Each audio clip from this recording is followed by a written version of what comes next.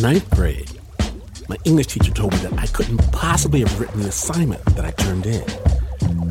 When I asked her why, she frowned, exasperated. In front of the class, she said, "Now, we both know that you are too dumb."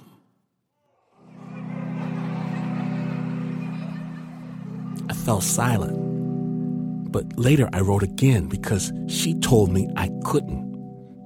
I wrote dark words, red words, and these words, fueled by hate, were hateful.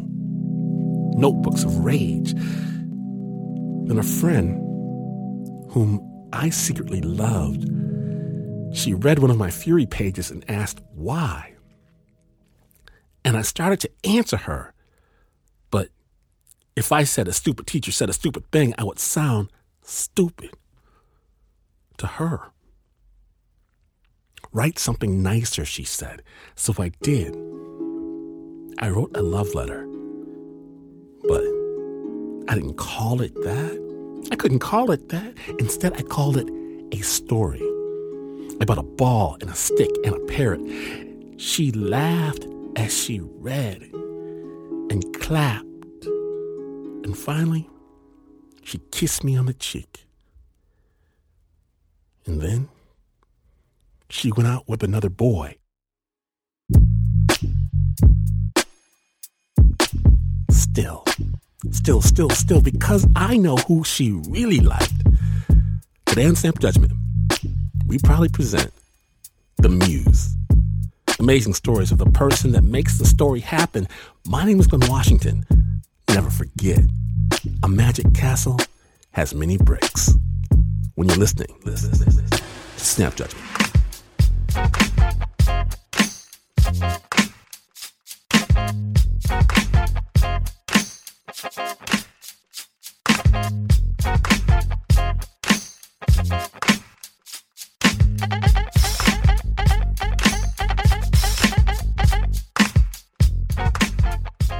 Do you remember those audio tests you had to do at elementary school? The ones where the tones change pitch and speed, and you raise your hand every time you hear something different? Well, for Matt Hay, this childhood rite of passage is where it all started. Snap Judgment. I never raised my hand enough in the whole tone test. I can even remember sometimes raising my hand because I felt like it had been too long since I heard a tone. So I was just making it up. Matt faked his way through hearing tests for years as a kid. He just ignored the fact that his hearing was not as good as everyone around him. And then when he was 18, he applied to West Point for college. He had to go to Fort Knox for the physical. And I failed. I got a letter from the government that I had failed because of substandard auditory acuity. But still, he ignored what was happening until he couldn't hear people on the phone. He went to see a new audiologist. And she said, your results are just coming back really weird. I'd like you to have an MRI. I'm like, nobody goes into an audiogram and comes out with a diagnosis of getting an MRI. The scan showed 2 tumors in his head, pushing up against his left and right hearing nerves. Doctors diagnosed him with a rare condition called neurofibromatosis type 2. It affects 1 in 40,000 people, and we had never heard of it because why would anybody have heard of it? Within a year, he was basically deaf in his left ear. The tumors in his brain were getting bigger. A couple years after college, his right ear started to falter. Everything grew really fast. It went from non-issue to major issue. Matt went back to the doctor. At first, this visit seemed like all the others. The same generic pictures on the wall, the same generic wax paper on the table that they make you sit on. The doctor sat in front of him in the same white coat, on the same wheelie stool. The doctor said, you're probably going to lose your hearing. It's not that big of a deal, which is a bold statement for somebody that's not going to lose their hearing. He told Matt these tumors can grow anywhere and do way worse damage than hearing loss. He could become paralyzed, go blind, even die. And so this was really the first moment in my life, not a girlfriend breaking up or losing a basketball game, but the first real moment where Basically, it doesn't matter how hard you work and it doesn't matter how kind you are, you're going to be deaf. The doctor said it could take a few years or it could take 10.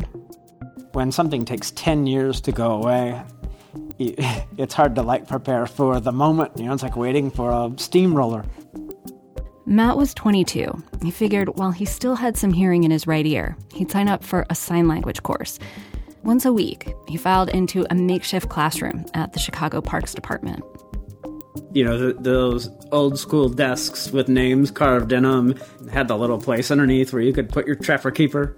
So there was a little bit of intimidation of, well, it's my first day of school. Matt was not good at it. It took me about 6 weeks to learn the alphabet. So that's 4 or 5 letters a week. I also think most of the people in the room were there to learn sign language because it would be neat. I was there to learn it because it was a need.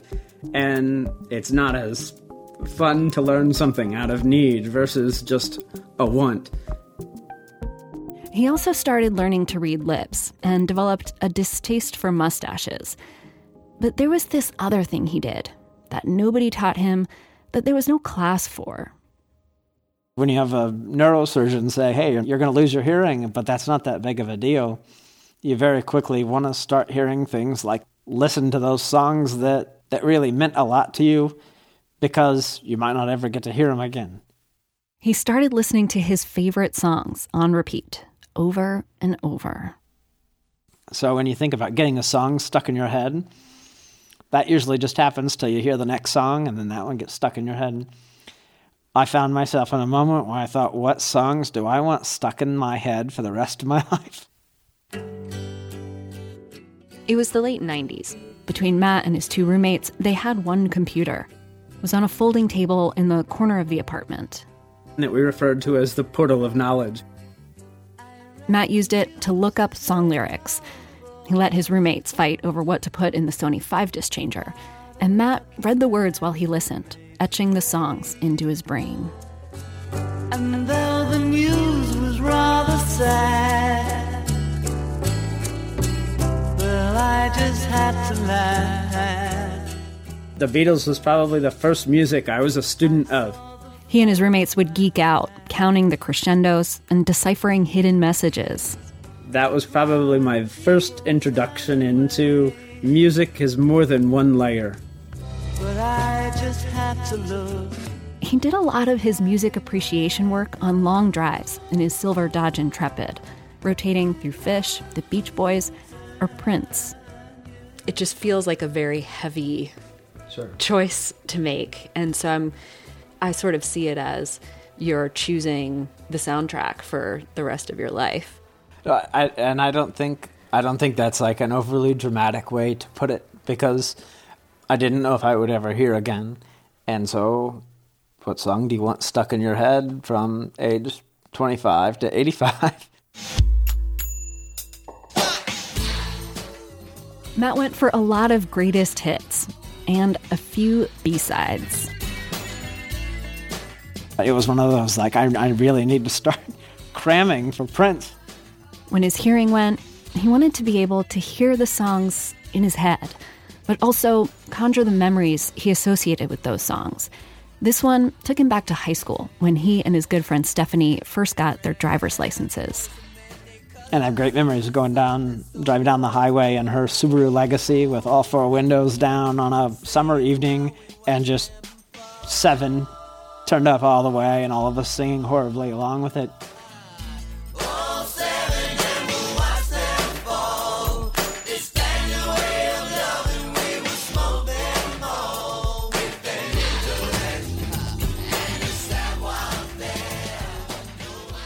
Matt says he was really deliberate about choosing songs he associated with good times. He was not memorizing angsty teenage rock anthems or depressing ballads. I love the colorful clothes you wear. I never connected with melancholy. That was just not how I've been programmed. If there was a song I associated with sadness or loneliness, it's not something I would have latched onto. I'm picking up good vibrations. She's giving me the excitations. So when I think about good vibrations, I just think about three buddies in an apartment. You know, we're all working and getting a real paycheck for the first time in our lives, and we've got our own place, and we're going out in the city, and we come back from a night out, and just let's play some Beach Boys. I don't know where, but she sends me there.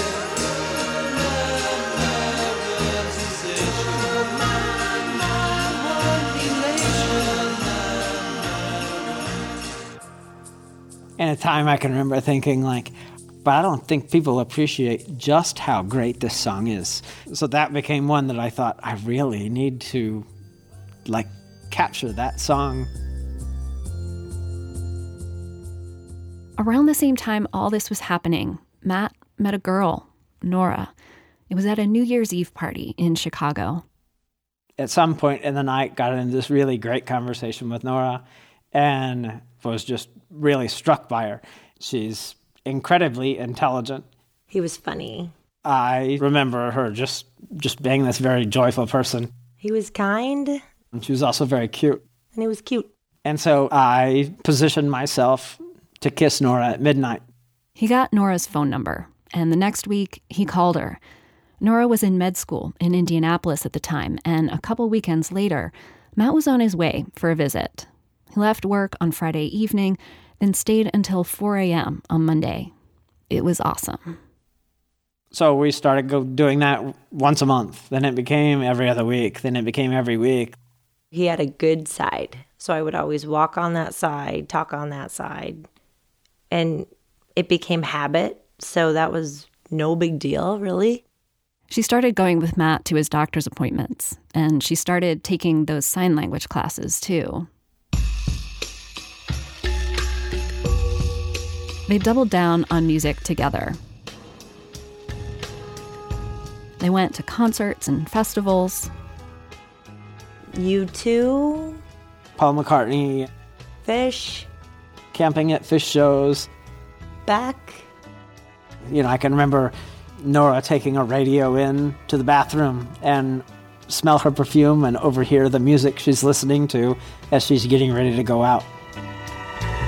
Searchlights on the skyline, just looking for a friend. Beautiful Way was always the song. Who's gonna love my baby when she's gone around the bend?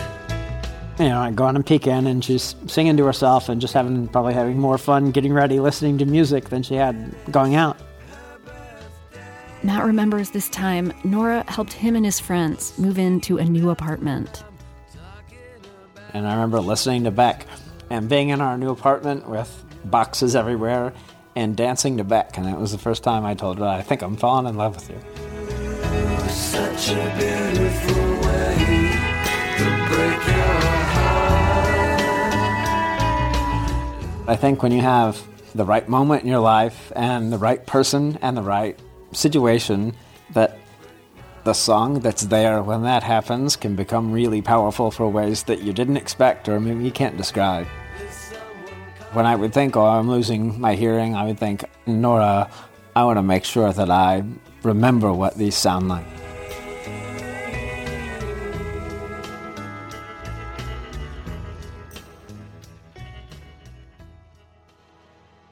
And he had a spinal tumor in his neck that became awful to the point where he couldn't really move, sleep, do much at all.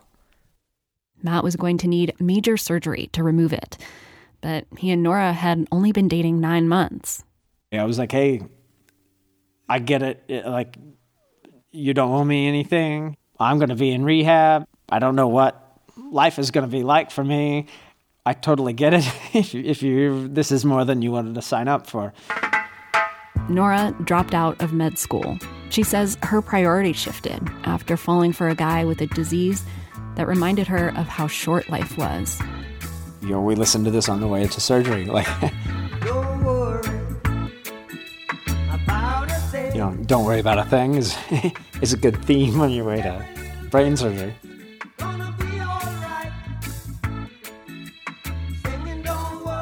This was the song that we did do something other than cry.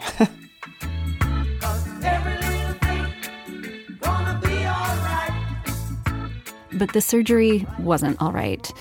The doctors removed the tumor from the top of his spine, but there was a complication. He woke up from that surgery and couldn't walk, and he had sensory loss from the waist down. Doctors told him they didn't know if he would ever walk again. And the doctor casually said, well, wherever we are in a year, that's where we'll be. And that's all anybody really knew.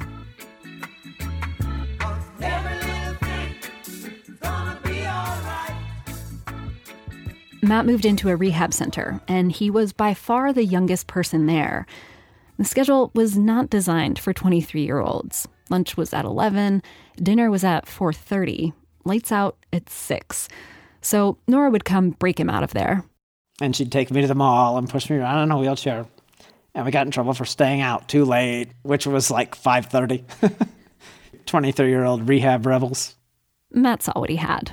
A girl willing to give up med school to sneak him sandwiches, to snuggle in his twin bed watching the World Series.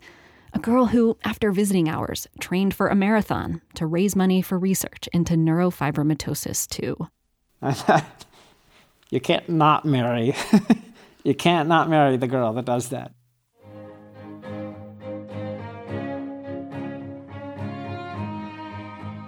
Two years after surgery, Matt and Nora got married and bought a condo in Chicago. Life was normal and happy. But Matt could no longer hear soft sounds, like the door opening when Nora came home from work, or her heels on the kitchen floor. Our system was, when she would walk in the door, to flip the lights on and off, because otherwise I'd be doing something and all of a sudden she'd be there. It would scare me. Talking on the phone was a big problem. Matt couldn't follow conversations, so it would only work if he asked the questions, simple questions. And remember, this was before texting. For me to be able to call and say, did you need me to go to the grocery on the way home? She'll say 1 for yes, 2 for no. She'll either say yes or no, no. It was August 18th of 2004, and Matt had come home for lunch that day. We had lunch on our rooftop, and I remember him walking away, and I yelled to him, and he didn't turn, which then, with one ear, he could have, should have. And he went back to work. I can remember being in the elevator in my office at work, and somebody was making small talk, and for no reason at all, it sounded like they were underwater when they talked to me. He called me, and he said, things are sounding weird today. It's tinny, it's muffly, like something's not right. So I hopped on the train and I went home, and Nora, as soon as Nora got home from work, I said, I think we're done. We were told this is how it could go. And there's a place on Division Street, Adobo Grill, that has great margaritas and great guacamole, the tableside guacamole. So we went and got guacamole. Like, what do you do when you lose your hearing? You go get margaritas and guacamole. And I can remember walking there and just sitting across having margaritas and telling each other, I love you. He wanted me to laugh.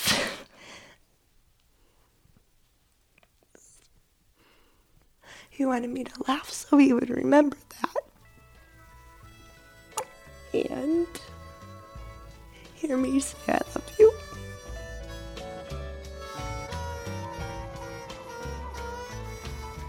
You can mouth the words I love you to somebody. You can sign I love you to somebody. But I wanted to make sure. I remember what it sounded like. Such a beautiful way to break your heart. Ooh, such a beautiful way to break my heart.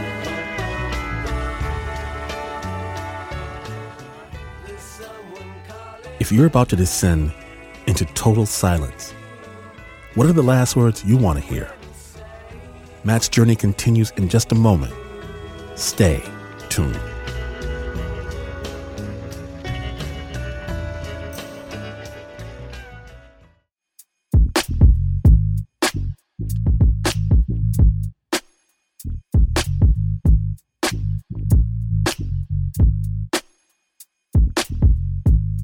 Welcome back to Snap Judgment, the Muse episode.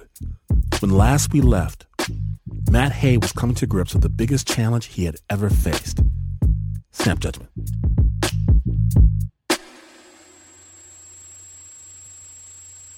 A lot of people think being deaf is like living in absolute silence, but not for Matt. I would have one ear that sounded like a roaring freight train, and the other ear would sound like a cryptic organ, and it's constant sound coming in at different pitches and it feels like different volume. They don't exactly know what causes it, but it's almost like phantom limb pain where your brain wants to hear something, and when it can't, it manufactures its own noise. But in terms of the outside world, he got nothing. Even fire alarms. Nothing. I would leave doors open, leave cars running, burn pizzas in the oven. I remember the first couple of days, I would forget. I would see something, or I'd go to tell him something, or I'd say, Matt.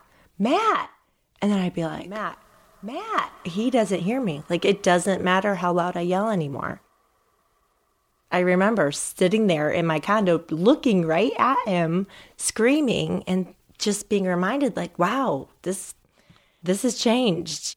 Matt and Nora had taken those sign language classes, but they never got past the beginner level. When the time came when we needed it, that's not how we communicated. It was more finger spelling or even charades. We're not just talking about, did you feed the dog? Will you get the mail? They're in their mid-20s just building a marriage, and the only way they could talk about anything was to spell out every word they wanted to say. It was super frustrating, and at a time when I needed him. I mean, we had to learn to communicate, but we had to learn how to fight, too. They couldn't yell anymore. And it's hard to, when you're mad, to slow down and enunciate and keep eye contact, because sometimes you want to just throw something and walk out of the room, but you can't. Matt and Nora were talking about massive decisions, or doing charades about them, like how Matt needed another brain surgery to finally remove the tumor on his hearing nerve. And there was an experimental part of the surgery, too, that really scared Matt. Doctors were going to implant a new hearing device right at the bottom of Matt's brain. It's called an auditory brainstem implant, or ABI. One of the things that really scared me most through this process was I like to research. I'm in marketing research. I research things as a career. And so when I went to research the ABI, or I want to talk to people about the experience, there was nobody to talk to. At the time of Matt's surgery, only 200 people in the world had one of these devices. And the one person I finally get in touch with was just miserable. They were really unhappy with their ABI. They were really unhappy with their experience. Even if it does work, you should expect what they would describe as hearing life noises, buzzers, alarms. And at that point, when you can't hear anything, that even sounds great. There was only a 50-50 chance that the device would work at all. But those were better odds than not going through with the surgery and never hearing again. Despite Nora's best efforts, it's still a very isolating, lonely feeling, because if I'm going to live my life deaf, I'm always going to be the guy that puts people out. I'm always going to be the guy that needs something captioned. I'm always going to be the guy that... He decided to go for it. So a month after Matt and Nora sat over margaritas, saying their final I love yous, Matt had the ABI device implanted in his brainstem. And a month after that, the doctors filed back into his hospital room and turned on his new ears. At first, it just sounded like water running, sounded like somebody smashing up newspaper or wrapping paper. Things were just very robotic. And the sound you're used to, you can kind of tell. You can locate noise, you can kind of feel noise coming in your ears. This was totally different because the sound came from the inside out. It went directly to my brain. So it bypassed the feeling of being able to hear. Normal hearing relies on 60,000 nerve fibers. Matt was down to 21 man-made electrodes. And all the sound coming through the ABI device was just gibberish. Everything sounded the same. Clapping, or a dog bark, or an oven timer going off. Everything just had the same kind of wrong, wrong, wrong, wrong. Charlie Brown's teacher is probably the best analogy I can make. There was no clarity to anything. But every couple months for the next year, Matt went to the audiologist so he could essentially tune the ABI. He would adjust each of the 21 electrodes until those sounds gradually came into focus. The guy to do that was Matt's audiologist at the House Ear Institute in Los Angeles. I'm Steve Otto. He's kind of like a piano tuner. And I've been doing that for 30 years. Making all the electrodes on the ABI device work together in harmony. So I test each one of the 21 electrodes, and I'll ask the person, what's it sound like? Is it low pitch? Is it high pitch? So if anybody's gotten fitted for glasses and you go in and they put the big discs in front of your eyes and they say, which is better, this or this? And the A goes from really blurry to being really crisp. Once Matt was able to distinguish basic sounds, the oven timer from the dog barking, it was time to try a word test. Smile. And they hear the recording say a word, Gum. and their job is to repeat the word. School. This is really hard for new ABI patients to get right. Think. They say, when you say mom, what I hear doesn't go with what I see on your lips. Meet. For those first several months after surgery, Matt was communicating one word at a time. And yet somehow, to Nora and Matt, it seemed like the perfect time to talk about whether or not they should have kids. But Matt was coming off his second brain surgery.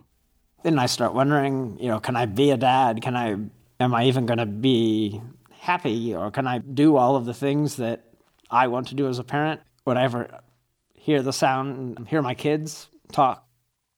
The power of that fear, the power of that longing to communicate with his own children could actually help him. Otto says having kids or a job are the main predictors for how well people do with the ABI. 6 months after surgery, Matt was going to have both. He was back at work full-time. His boss found him a new market research job that he could do online. And Nora was pregnant with twins. Matt says he wanted to hear his kids' first words. Just like anything else, practice, practice, practice. Just as it was slowly taken from him, sounds, one by one, started to sound familiar again. The sound of my wife's heels on hardwood floors when she would come walking in. So I couldn't hear the door open because that was a soft sound, but I would know she would be home because of the click, click, click of the heels. There was one time he was coming back from the grocery store, walking up the stairs to their condo. And I kept hearing this whoosh, whoosh, whoosh, whoosh. He stopped and looked around. He examined the heating vents. When you only have one ear, you can't identify where sound comes from. So I hear this whooshing sound, but I have no idea if that's from above, below, right next to me. He put the groceries down and retraced his steps down the stairs. And so it wasn't until I had walked back down and back up that I realized it was the sound of the seam on the inside of my jeans rubbing against each other. And it had been maybe 20 years since I had heard something like as soft and subtle as the sound of your own pants rubbing against each other when you walk. Then one day, he and Nora got into the car. Usually, they turn the radio off. But this time, Matt recognized a rhythm coming out of the speakers. That first moment of hearing Crazy Game of Poker was like a little light went on. I thought, you know what, maybe this is going to be an option.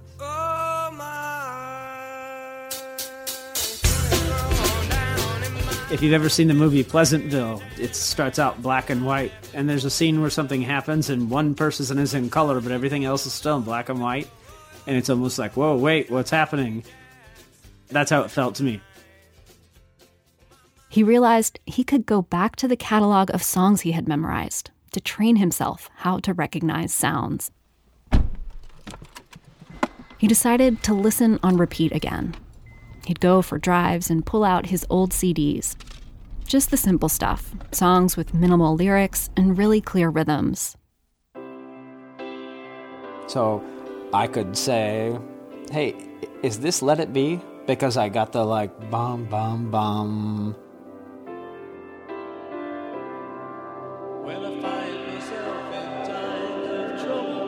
Particularly Beatles, that was just clean and an easy melody, and some of their songs only have 10 words. Let it be, let it be, let it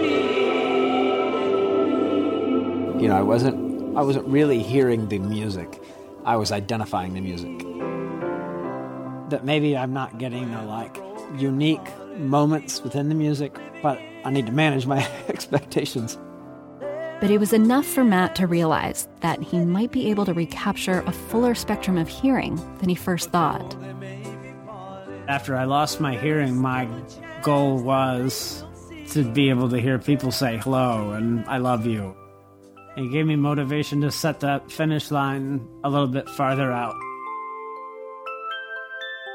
Because now he and Nora had 2 little babies, a boy and a girl, Luke and Madeline. A couple years later, they had another daughter, Kate. There was a moment when Luke and Maddie were babies. We had 2 rockers in the nursery, so we'd sit side by side and read and play the Beatles lullabies. And in the middle of the night, when they were a bit older and couldn't sleep, My mentality was, let's come up with a new song to sing. so he turned back to the repertoire in his head. Prince. I can't really think anything offhand that is going to console a crying toddler. Michael Jackson. What's next? And working my way to U2. And so I would sing and probably butchered the lyrics, but that's the beauty of singing to a 2-year-old. I can remember Kate, sing the U2 song, sing the U2 song. He looked up the lyrics and read them while he listened back to the song, just like in his old apartment with the portal of knowledge. When I listen to All I Want Is You now, the memory it takes me back to is Kate being an infant and toddler. And there aren't very many songs at all that I listen to now where my memory is of something that occurred after I lost my hearing. And I didn't realize that until right now. Luke and Maddie are 11 now. Kate is 9.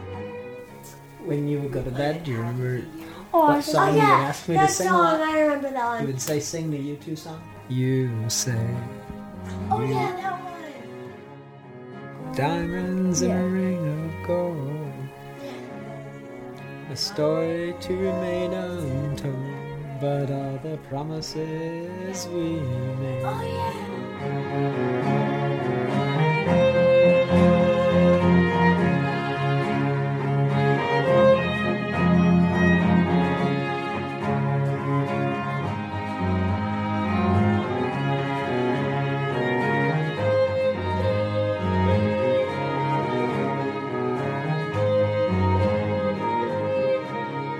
Thank you so much to Matt Hay for sharing your story at the Snap.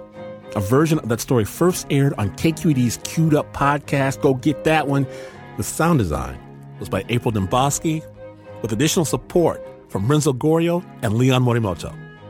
That story is produced by April Dembosky.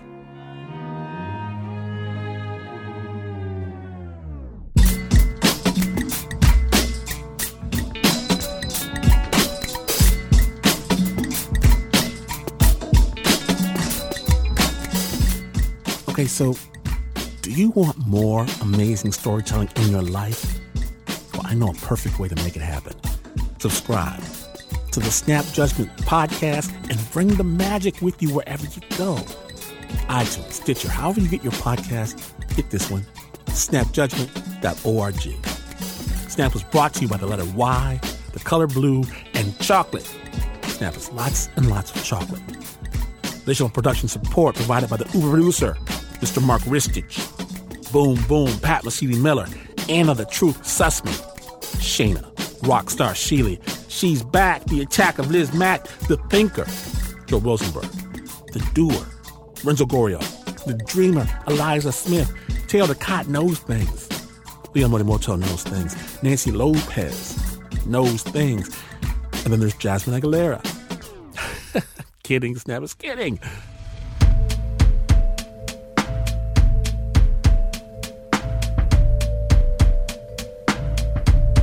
Snappers, we've got a secret project that we're working on. Top secret. Don't tell anyone. It's mysterious. It's magical. It's scary. I'm going to whisper it to you. Ready? It's called Spook, Spook, Spook, Spook, Spook. That's right, Snappers. If you have a story about your experience with the supernatural, let us know. And I don't mean the time your cousin saw a ghost in the camping trip, whatever. I want the real deal. I want stories of you engaging, feeling, having a relationship with the other side. And if it's awesome, and if it's real, you could be featured on the new season of Spooked. Send an email to spooked@snapjudgment.org.